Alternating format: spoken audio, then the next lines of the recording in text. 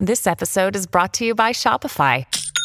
Forget the frustration of picking commerce platforms when you switch your business to Shopify, the global commerce platform that supercharges your selling wherever you sell. With Shopify, you'll harness the same intuitive features, trusted apps, and powerful analytics used by the world's leading brands. Sign up today for your $1 per month trial period at shopify.com/tech, all lowercase. That's shopify.com/tech.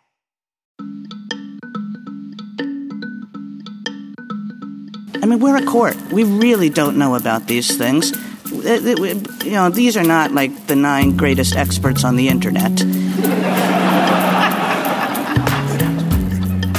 Hi, and welcome back to Amicus. This is Slate's podcast on the courts and the law and the Supreme Court. I am Dahlia Lithwick. I cover those things for Slate. And this week, the High Court decided to take the internet out for a spin, and the court came back confused. Regulating free speech on the internet turns out to be kind of hard, especially for a court that hasn't really thought very much about this issue ever. So joining us today to talk about some cases that could literally strip internet publishing right down to the studs is the wonderful Professor Danielle Citron, who is going to help us and the justices, I hope, know what we don't know when it comes to, little things like content moderation and search algorithms and theories of causation. Happily, Professor Citron has been thinking about these issues for a really long time.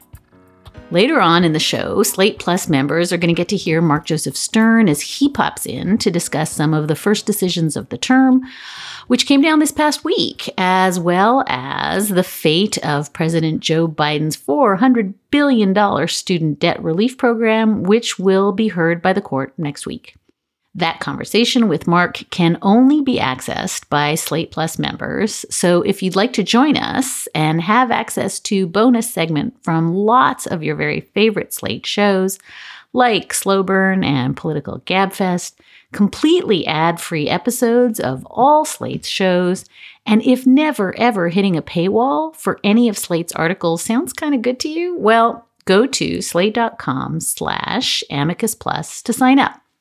That's slate.com/amicus plus. And thank you, really thank you for supporting the work we do here on the show. But first, the internet. Not really a thing that could be fixed over a few hours in February of 2023, but props to the justices who were willing to give it a try. In a pair of cases this past week that ranged over many, many hours on 2 separate argument days, the consensus now seems to be that these issues are far too complicated, the consequences too vast, for the Supreme Court to just step in and take a big swing at regulating all internet speech. In the first argument, Tuesday, the justices heard for nearly 3 hours from the family of an American student killed in a 2015 ISIS attack in Paris. The family argued that Section 230 of the Communications Decency Act, that's the federal law that protects websites' right to moderate their platforms as they see fit, the argument was that needed to be narrowed by the court.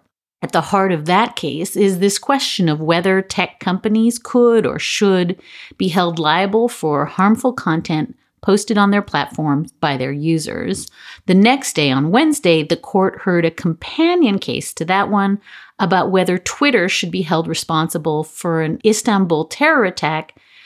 This would sidestep the Section 230 question by parsing a different federal law that allows some lawsuits for, quote, knowingly providing substantial assistance to terrorists. That argument also kind of felt like a seemingly all-or-nothing mess. We want to be really clear that internet violence and the incitement of violence is a serious problem. The question is whether the court could resolve it in a few hours this week. Joining us to discuss both cases is Danielle Citron. She is the Jefferson Scholars Foundation Schenck Distinguished Professor in Law and Cadell and Chapman Professor of Law at UVA, where she writes and teaches about privacy, free expression, and civil rights. Her scholarship and advocacy have been recognized nationally and internationally, In 2019, Citron was named a MacArthur Fellow based on her work on cyberstalking and intimate privacy. And her brand new book, The Fight for Privacy, Protecting Dignity, Identity, and Love in the Digital Age, was published by W.W. Norton and Penguin Vintage UK in October of 2022. And it was named one of Amazon's top 100 books of 2022. Danielle, congratulations on the book. It is so thrilling to have you back on Amicus. Welcome back to the show. I love being back and love talking with you. Nothing would keep me from you. We're just going to have to do a whole book show in the summer because what you're doing is really cutting edge. And I think one of the themes of this show is that kind of content moderation on the internet feels like it's the last war. And I want to sort of end there, that it feels like we're fighting a fight that is almost obsolete as we talk about it. But I do want to start, if you would, because everybody talks about Section 230 and nobody quite knows what it does. And so this case has been, you know what it does. Section 230, this is a juggernaut. It's been a long time coming here at the Supreme Court. It's described as, quote, the 26 words that created the internet. Can you just walk us through, please, as though we're 7, what Section 230 was designed to do, why it became the bête noire of particularly conservatives, but across the spectrum, what the purpose was? Because I think that now we talk about it as though it was just designed to immunize internet companies from everything, and that's not right. Yes, no, and so thank you so much for inviting me to talk about that history and the specific provisions and how they work together, because you're right. So often we just gloss over the thing. It's like magic fairy dust, First Amendment, free speech. And that's in many respects a misunderstanding of the project, of the provisions and how they work together, and the original purpose and history. So, Section 230 is part of the 1996 Communications Decency Act. And it was truly, shockingly, an anti-porn statute, like criminalizing the knowing facilitation of pornography. And one would think, how do you have an internet without porn? But Congress in 1996 thought maybe we could have one.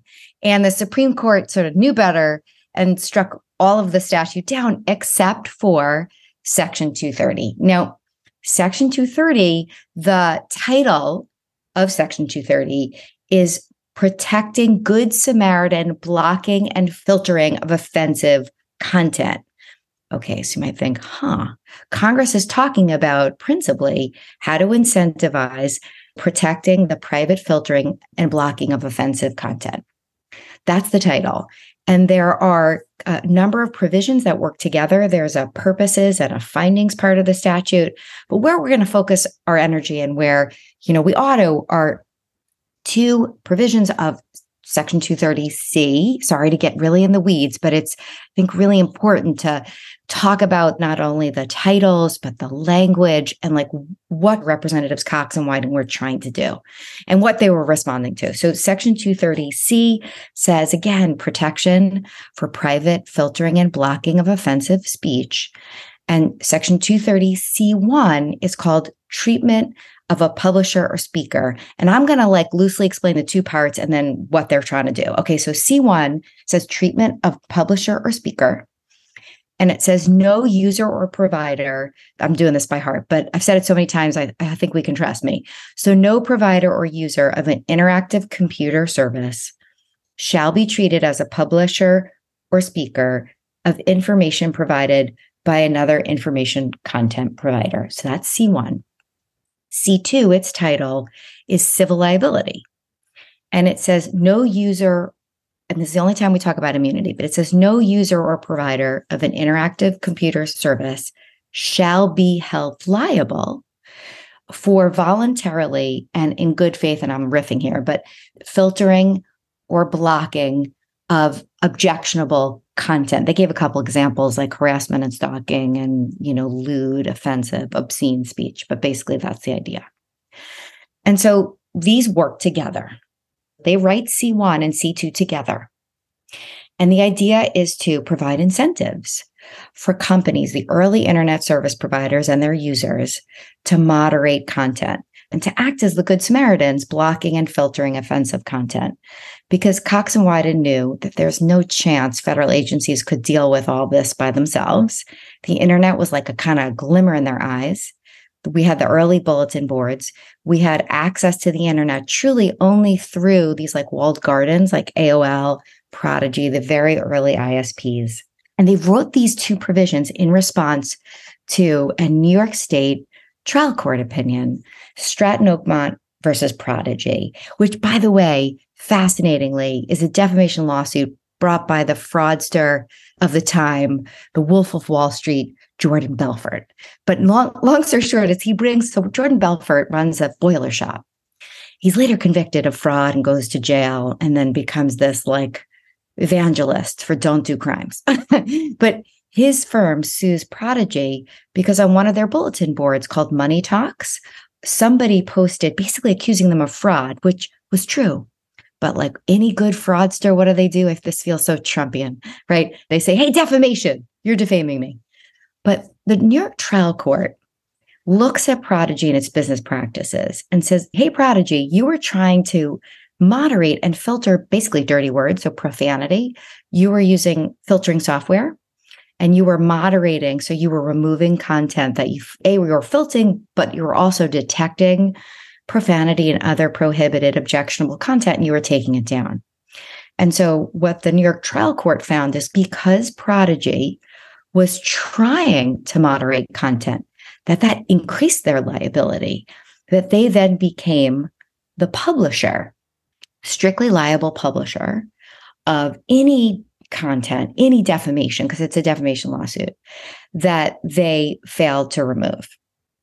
So trying to clean up the internet then received a penalty. And Cox and Wyden were horrified. Apparently, Chris Cox was like an early user of both Prodigy and CompuServe. He apparently was a big fan of the early bulletin boards.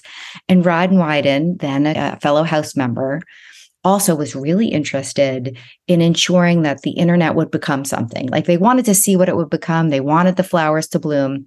And they also wanted to make sure that companies engaged in content moderation, they didn't want them to be disincentivized. They didn't want them to fear that if they engaged in content moderation, they'd be punished for it, right? It would increase their liability.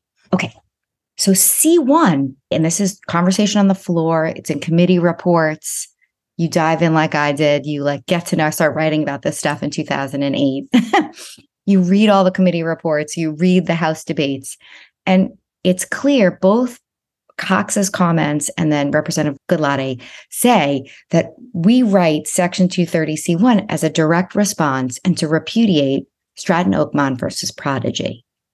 So the idea of we're not going to treat you as a publisher or speaker, what that means is that we're not going to treat you as a publisher or speaker for someone else's information in the project of trying to block, remember the title, block or filter offensive content.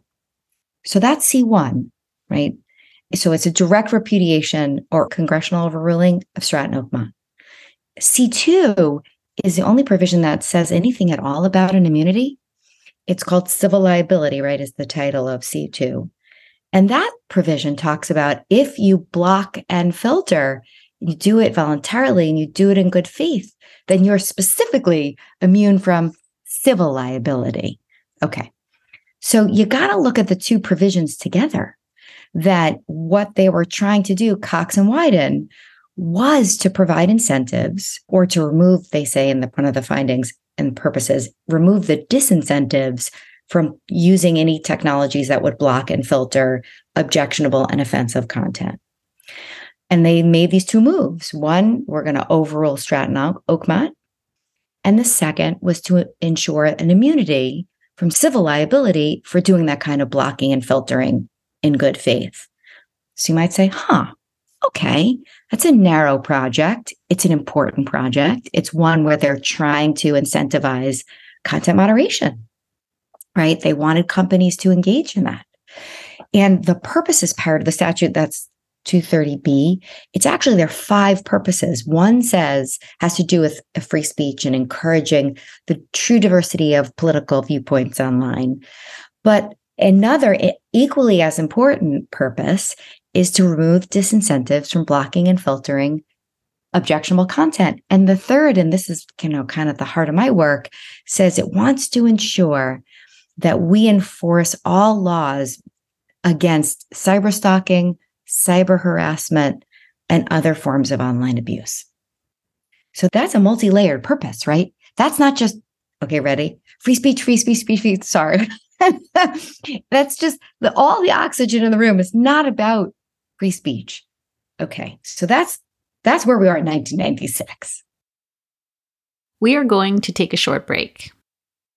Hello, it is Ryan, and I was on a flight the other day playing one of my favorite social spin slot games on ChumbaCasino.com. I looked over at the person sitting next to me, and you know what they were doing? They were also playing Chumba Casino. Coincidence? I think not. Everybody's loving having fun with it. Chumba Casino is home to hundreds of casino-style games that you can play for free anytime, anywhere, even at 30,000 feet. So sign up now at ChumbaCasino.com to claim your free welcome bonus. That's ChumbaCasino.com and live the Chumba life. No purchase necessary. VGW. Void where prohibited by law. See terms and conditions. 18+.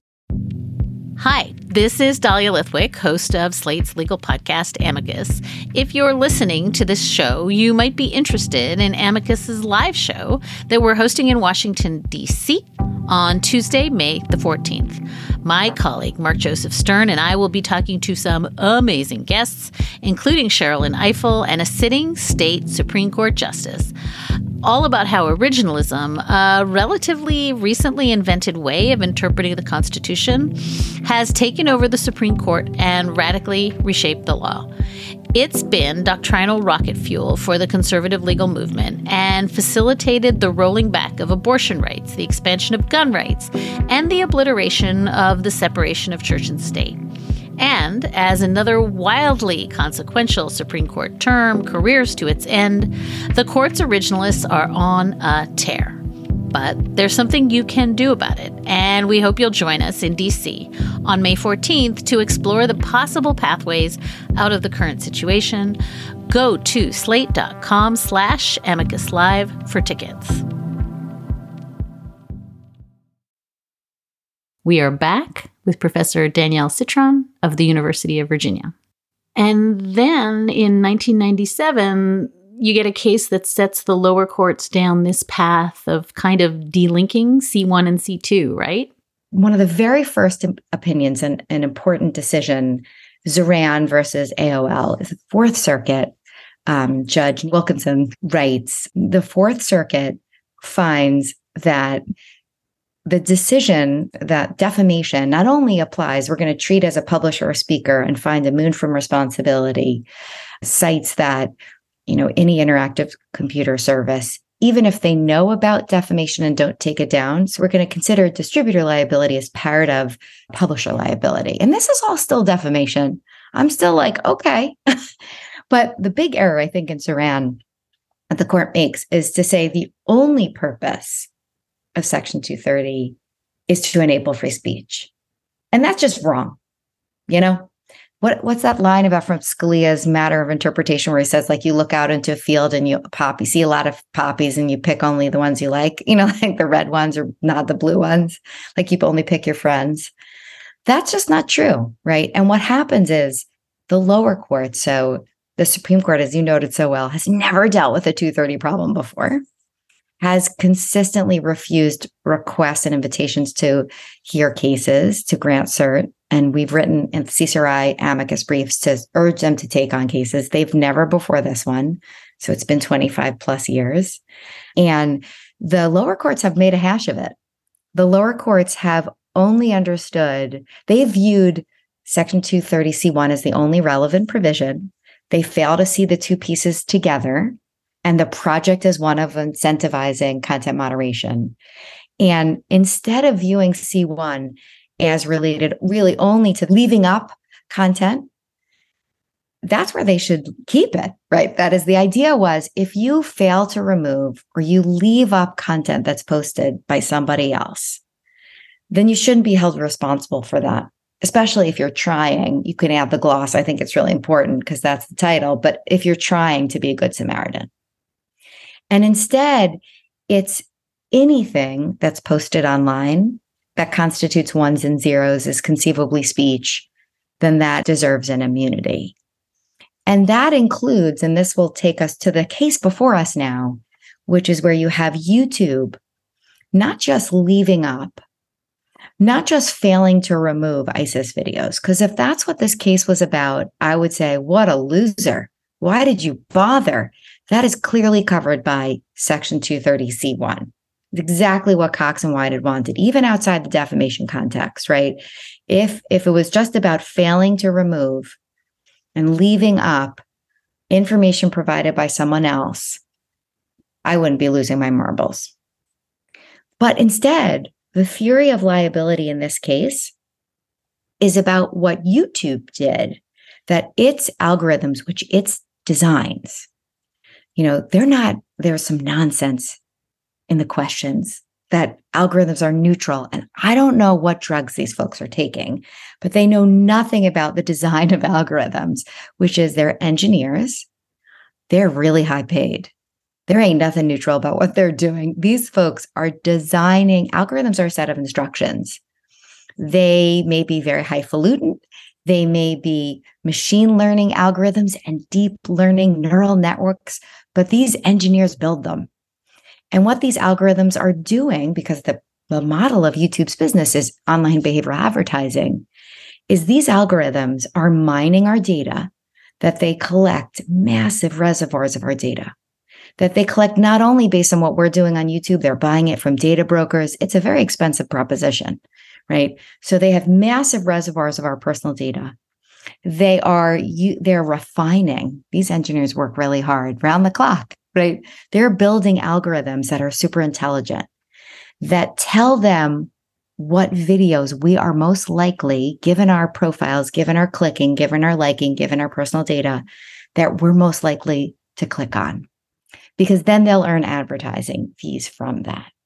And so this case is about the theory of liability that the petitioners and the plaintiffs allege is that your algorithms, YouTube, your systems of amassing personal data are making recommendations. And it's your efforts to make recommendations that's at the heart of the lawsuit. It's not about the failure to remove or keeping up and leaving up ISIS videos. No matter what these videos say, it's about your recommendations based on your algorithmically fine-tuned, sophisticated, fancy, very expensive algorithms and mining of personal data. And so the court, Justice Jackson is on it. Hold on. Give me 1 second. Give me 1 second Right. to reflect back to things that you just said. Okay, so sorry. Never apologize for being the smart person, my sister. That's why you're here. But I want to reflect back 2 things and tell me if I'm right, because I think you've said 2 important things. One is that the reason we've all been screaming about Section 230 for a very, very long time is because it is a statute that's wrapped in a lot of political noise, and that we've been screaming about the political noise, which is, as you say, free speech, free speech, free speech, without understanding that this is a complicated push me, pull you statute that is incentivizing moderation and incentivizing what you're calling good Samaritan efforts to regulate, and in so doing, immunizing certain kinds of civil liability. That's the first thing you're saying. And so when we hear, right, from Ted Cruz, like, why is Alex Jones punished but not, liberals? That's a political conversation about free speech that does not map onto the statute. That's the first thing you just said, right? Totally. Like C2 wants them to do this. Like Ted Cruz what he's saying is, let's get rid of 230. Period. C2, which is not an issue in this case. But the whole point of the statute is to encourage blocking and filtering objectionable in the eyes of the interactive service or the user. Okay, good. Right? That's totally a political move. It's not a statutory interpretation. Right. And what you're saying, and this is so important, Danielle, is that the court kind of took a political case. Like, they took a case that they've been asked to take, and that there was great urgency. And I know Justice Thomas really was chomping at the bit to decide this is a political case. Yeah. But it's really a tough as you say, intent and purpose and legislative language case to map onto that political story. The second thing you just said is really important, and I want to just say it again for listeners, which is it's clear that the plaintiffs in Gonzalez couldn't have sued Google just for hosting the videos, right? That's 230 that's a slam dunk. So the claim here is that YouTube's algorithm that was pushing out this violent, radicalizing material is the problem, right? That's what we're actually talking about in this case. And so everything everybody thought that was happening in the court is in fact not what's at issue. Right. Those are the two things you just said to me? Yes. Okay. Now let's do Justice Jackson. Go. So in all the questioning, there's so much misdirection happening. There's the line of questions about, I think it's Gorsuch and Kavanaugh, these algorithms are neutral, which is A, untrue as a matter of technical fact, and B, have nothing to do with the question. Like, there's nothing in Section 230 that would even ever suggest neutrality. In fact, it's an anti-neutrality statute. It says, like, hey, your job here is to moderate, and we're going to give you incentives to moderate. Okay, that's first. There's another set of misdirection, which is like, gee, I think Kavanaugh says this. Isn't this a problem that's going to wreck the economy? Again, he's like engaging in politics. Okay, that's not the issue here. I thought you were a judge and you're going to read the briefs. I thought these justices were going to be well prepped by their clerks and ask searing questions about the legislative history and the actual words and how these provisions fit together. And then also there's Justice Kagan, who's like, we can't figure out the internet. We're just 9 people who don't understand anything, which is just simply not true, right? They've issued lots of opinions about complicated network technologies in the Fourth Amendment context. It's not like they can't figure out network technologies. They get it when they're interested. The only justice who's on it is Justice Jackson. I was swooning. Truly, she has read the briefs. She has read the legislative history. She has read the literature and the scholarship. I was like, oh my goodness, yes. So she truly digs in to the statutory words. She digs into exactly what C1 and C2 say and how they work together. She digs into the title. She knows the history that Cox and Wyden write Section 230 in response to Stratton Oakmont versus Prodigy. She knows precisely what Prodigy the finding was and what Cox and Wyden were responding to. She echoes explicitly the multifaceted purposes that Congress lays out in 230B. She lays them out. She gets it.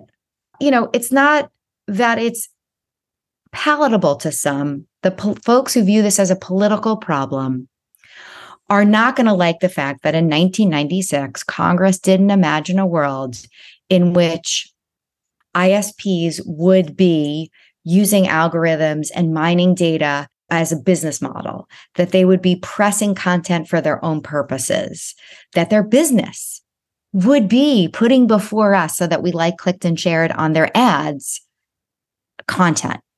They were imagining the early bulletin boards where people put up content. Money Talks was a bulletin board. There were AltSex was a bulletin board. I mean, there were countless bulletin boards that these ISPs created. And what people posted, Cox and Wyden didn't want them to bear responsibility for everything that was posted, be strictly liable for that content if it was defamation, because they wanted them to try to moderate and engage in those kinds of filtering efforts.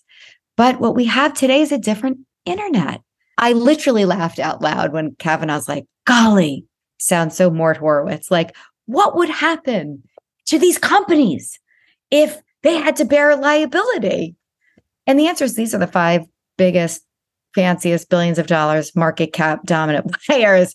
I'm not going to cry a river here, but they would operate as do their offline counterparts and have to bear responsibility. And only in the case if they recommended, if this theory worked out for the plaintiffs, and we don't know, but they would bear responsibility for their own actions.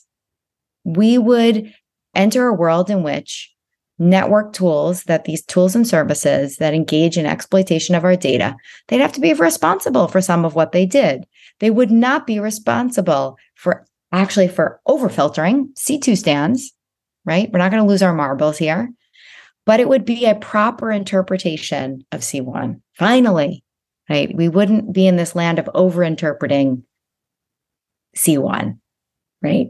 But the justices seem to think they're out of their skis here, that they can't interpret the statute. But you know what Justice Jackson showed us? She's brilliant.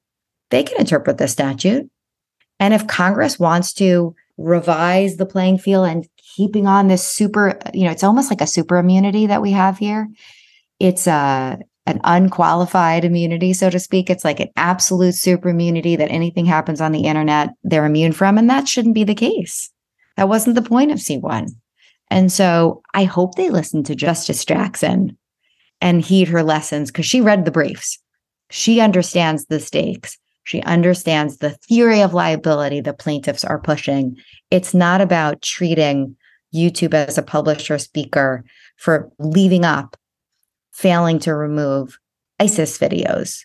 The theory of liability isn't about the ISIS videos and not taking them down. The theory of liability is the business model of YouTube, of using an algorithm to recommend using our data in a very sophisticated way to press content. Okay, so I was going to waste your time, evidently, and our listeners by playing both that Kavanaugh quote and the Kagan quote that I think you pretty persuasively demonstrated just now are a little bit orthogonal to what we really want to do here, which is for you to explain to us if the court were taking it seriously in the fashion that Justice Jackson did take it seriously, and they wanted to do a thing that is not too big to fail, right? Like, oh, there's too much money, we can't do anything, that there is a fix here, that the court could pick a way through. Can you write that opinion for me? I could easily. I feel like I've written it on a series of law review articles, where I explain that the overbroad interpretation of the statute has led us to a land that misunderstands Section 230C1 and 2 and how they operate together. And, we have instructions, a blueprint from Cox and Wyden. We can go back to the origins. We can go to the language. So the decision would read, and I'm imagining this is what Justice Jackson would write, is that YouTube Section 230 does not immunize YouTube from liability, civil liability here, because C1 is inapplicable. Here, what's at issue is YouTube's own conduct, their algorithmic recommendation system that they built and make tons of money from, that they use our data and recommend things. This lawsuit isn't about treating YouTube as a publisher or a speaker for information that they failed to remove or left up. We out, So it's a hard problem, of course, because there are all these downstream consequences, which is the policy question. Next is, but Danielle, isn't that, Justice Jackson or, Justice, you have to wrestle with the fact that so much of tools and services that we use online are using all types of tools that mine our data to make recommendations. And will that open these companies up to liability? And the answer is it might. They need genuine theories of liability, right? And those genuine theories of liability, would have to get past themselves 12 motions to dismiss on the grounds of legal cognizability, even after we deal with the question of immunity. So there's no blanket immunity. But then, of course, you got to have some theory of relief that works. So I guess my policy response, and this is not a legal, analytical, statutory interpretation response, but my policy response to the concern that we are going to have liability that follows, like any other industry, where you have to face liability for your business model, that my response is, well, let's see what happens. And if Congress wants to step in and provide a Section 230 2.0, where they explicitly draft a law that says this is a super immunity. This is anything that happens at the content layer, whether it's recommendations. If they want to write that statute, do it, friends. But that's not the statute that was written in 1996, and that has been interpreted in an aggressively overbroad way. I thought the court was 9 justices that are really super smart, and they go and they figure out when the lower courts are doing a terrible hash of things that they fix matters. I mean, that was my understanding always. I'm an avid listener to you, Dahlia. I know what they're supposed to be doing. I also know what they haven't been doing, but I also know what their purpose is, these 9 brilliant people in black robes. And they can do it. So just to be perfectly clear, you're saying, look, the problem is that YouTube is mining our data, pushing out crazy crap. You know, there's a version of the algorithm theory that is right here. It was not pursued correctly. You're also saying there is super immunity, but it's not going to get resolved by making YouTube. In other words, there's some merit to the claim here. It's not argued correctly and it's not understood correctly by the court, but that there is a pathway to fixing this here. And I think you're ultimately saying, by the way, the court can't fix it. The court can get out of the way and let Congress fix it and not make it worse. That's what you're saying. Yes. Yes. Like my version of the world is I didn't want the court really to take this case.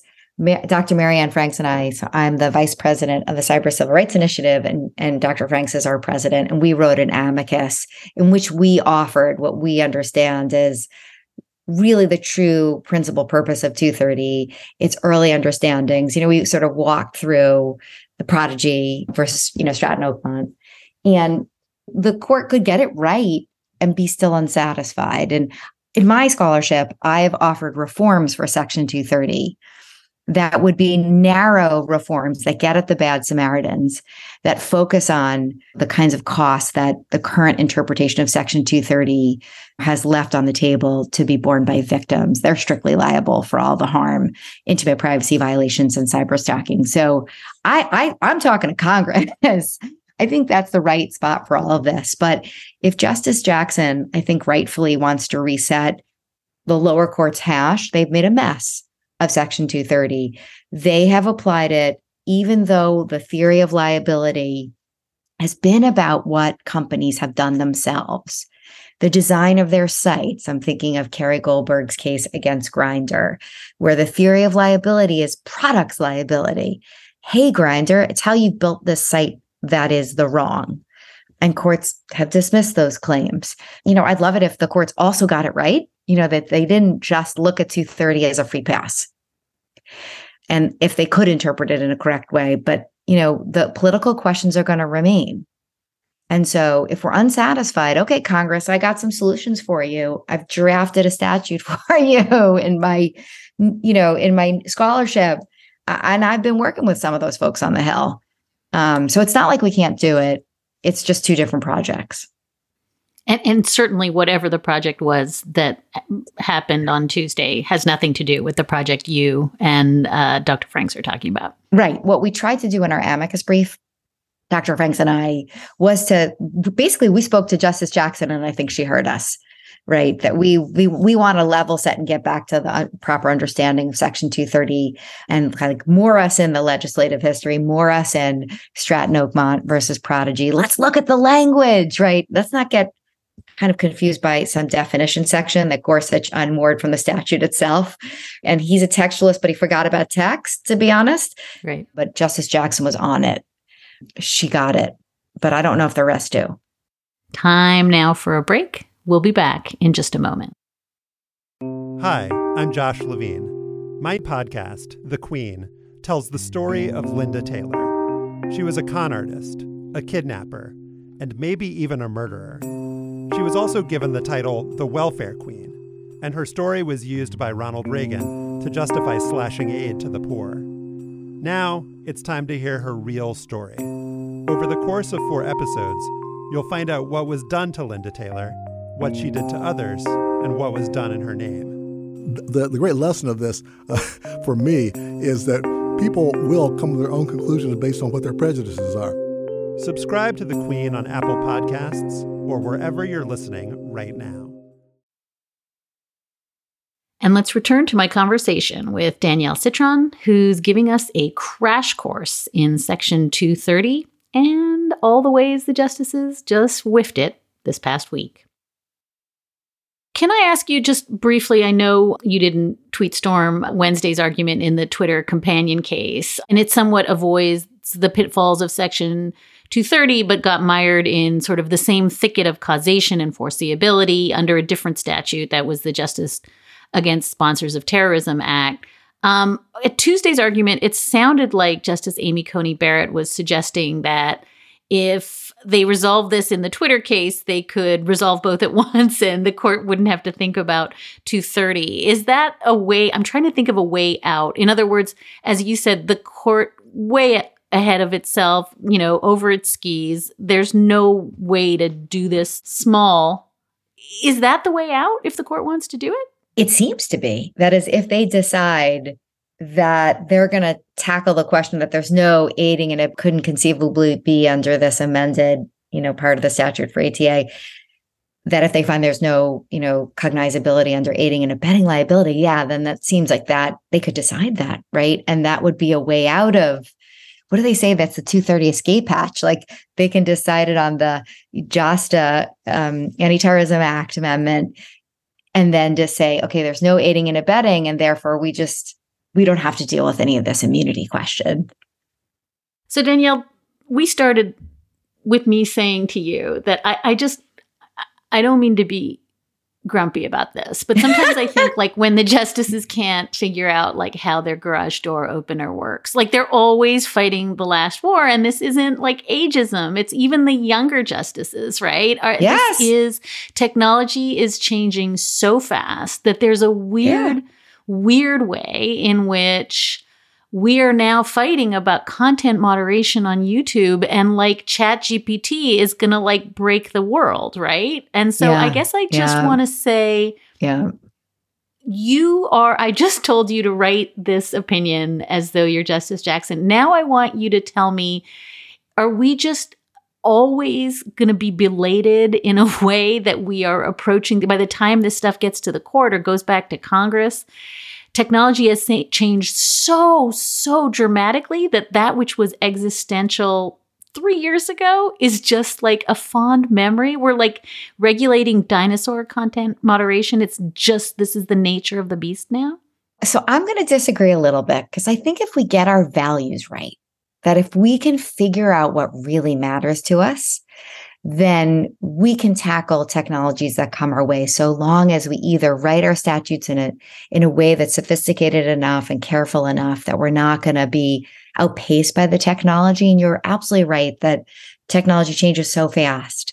But if we can map out the values that matter to us, so that's my, work on intimate privacy is sort of mapping out the things that matter, that if we do that, if we figure out what we care about, and the values that we want to protect, that we think the values that are a precondition to human flourishing, gosh, then we can do it. I mean, we shouldn't throw up our hands and say, we can't figure this thing out. It doesn't mean it's easy. So working with lawmakers on the state and federal level, I can tell you it's never easy.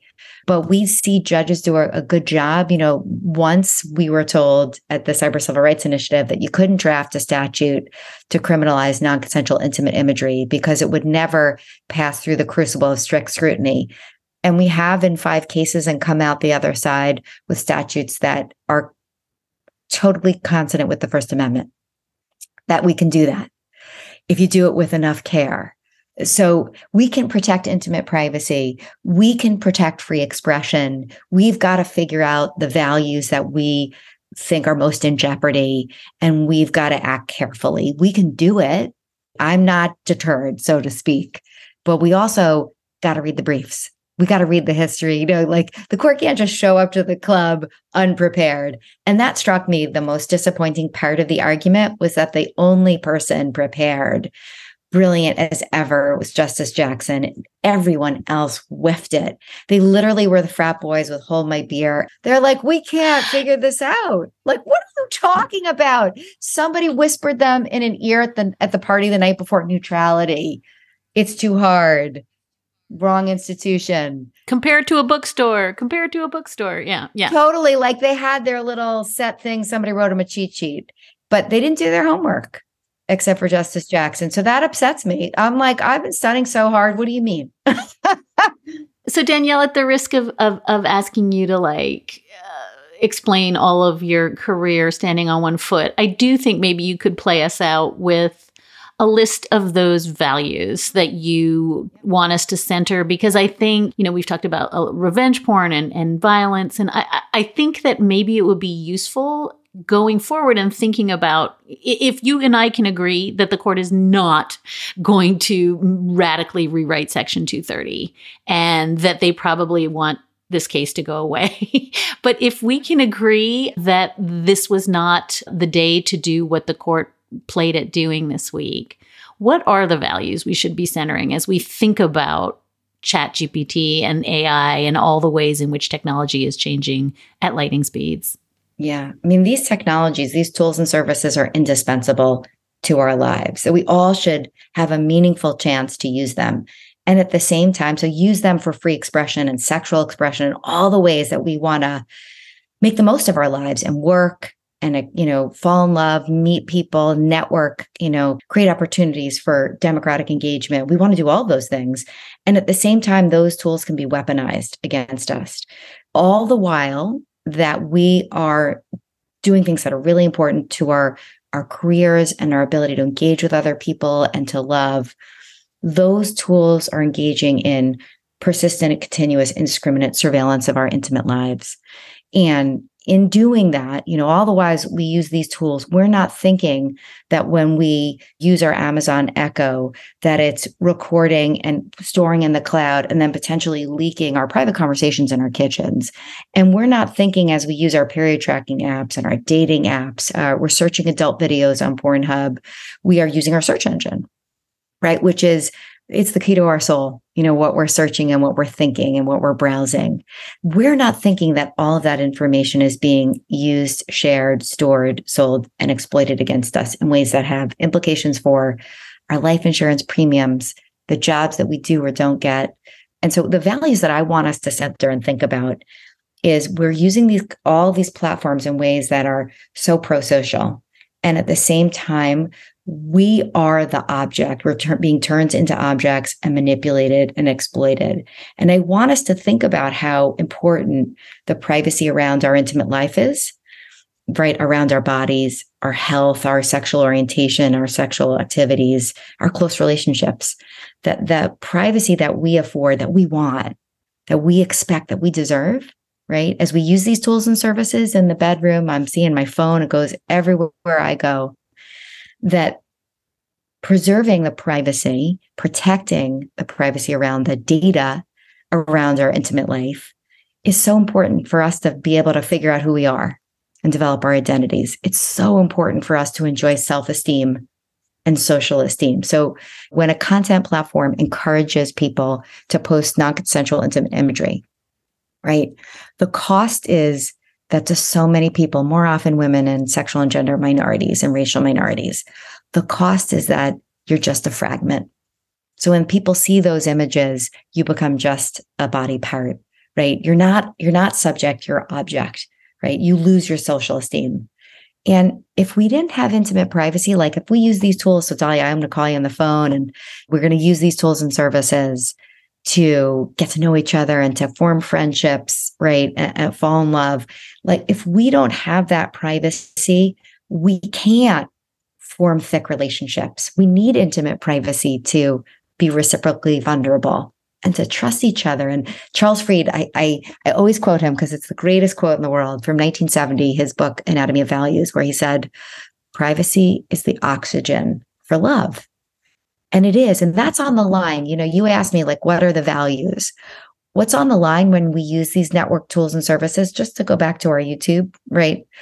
What's on the line is our capacity for love, our capacity to communicate with privacy so we trust each other, right? What's on the line is our ability to get jobs and keep jobs, our ability to figure out who we are and express ourselves in ways that feel safe. Because privacy isn't a me, it's we, it's us. And so if we have in view as we think through even legislatively or even the common law courts, policymakers, as we think through what matters, the stakes are, when we're talking about online life and all these tools, the stakes are intimate privacy. It is our civil rights and our liberties. And we often forget that when a site amplifies, recommends, makes money off of, uses our data to recommend non-consensual intimate imagery, the cost is to the sexual expression and expression of the privacy victims, because they're leaving online life. They're shutting down their LinkedIn. They are not using YouTube. They are literally completely removing themselves from any online engagement and offline engagement. Their friends don't talk to them. You're vanquishing the speech opportunities for victims. And so we got to have all of those values in mind, as we think about all the kinds of policies. Content moderation is a beautiful thing. I have to say, having worked with companies for 12 years or more, 15, we have seen industry self-regulate in ways that 230 was meant to do, that we see companies responding to non-consensual intimate imagery. I wish we could touch those 9,500 sites that their raison d'etre is intimate image abuse, right? I can't. But companies are engaging in that project of content moderation in ways that protect victims so they can express themselves. And so I guess I want those values on the table. And that's the kind of thing, those are the kinds of conversations that I've been having with lawmakers, with judges, with companies, with all of us, so that we have them in view as we make these decisions. Danielle, sometimes I think of you as the world's biggest brain in a vat, and I forget a little bit until I hear you say things like what you just said, that you're also like the world's biggest heart in a vat. And it's just such a treat to have you unpack this on the show for us today. These cases are both so important, but I think, as you are urging, so important to get right. Danielle Citron is the Jefferson Scholars Foundation Schenck Distinguished Professor in Law and Cadell and Chapman Professor of Law at UVA. She writes and teaches about privacy, free expression, and civil rights. Her scholarship and advocacy are so important. She was named a MacArthur Fellow based on her work on cyberstalking and intimate privacy in 2019. And her brand new book, The Fight for Privacy, Protecting Dignity, Identity, and Love in the Digital Age, was published this past October. And it is absolutely, if anything Danielle said resonated with you all today, please buy it and read it, because I think this is cutting edge work. Danielle, I cannot thank you enough for helping us unpack what felt really hyper-technical and abstract, because it was hyper-technical and abstract, but also wrong. So thank you so much for helping us pick through it today. And thank you. So Dahlia, you are also my heart and my brain. And so I read and listen to you. I have Lady Justice in both audio. I'm 98% through the audio, but I had already read the book. So you inspire me so much. It's so meaningful for me to be on Amicus and to read you and to hear you all the time as I take walks. So thank you.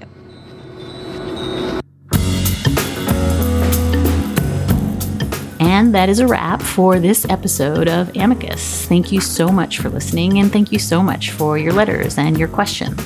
You can always keep in touch at amicus@slate.com, or you can find us at facebook.com/Amicus Podcast. We always love your letters. Today's show was produced by Sarah Birmingham. Alicia Montgomery is executive producer of podcasts at Slate, and Ben Richmond is our senior director of operations. And we'll be back with another episode of Amicus in 2 short weeks. And until then, take good care.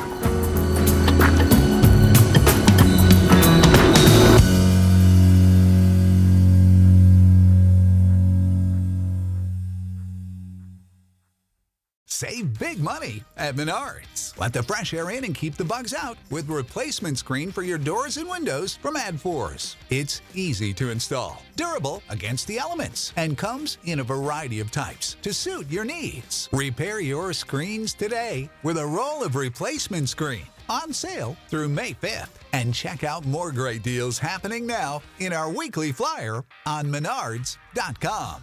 Save big.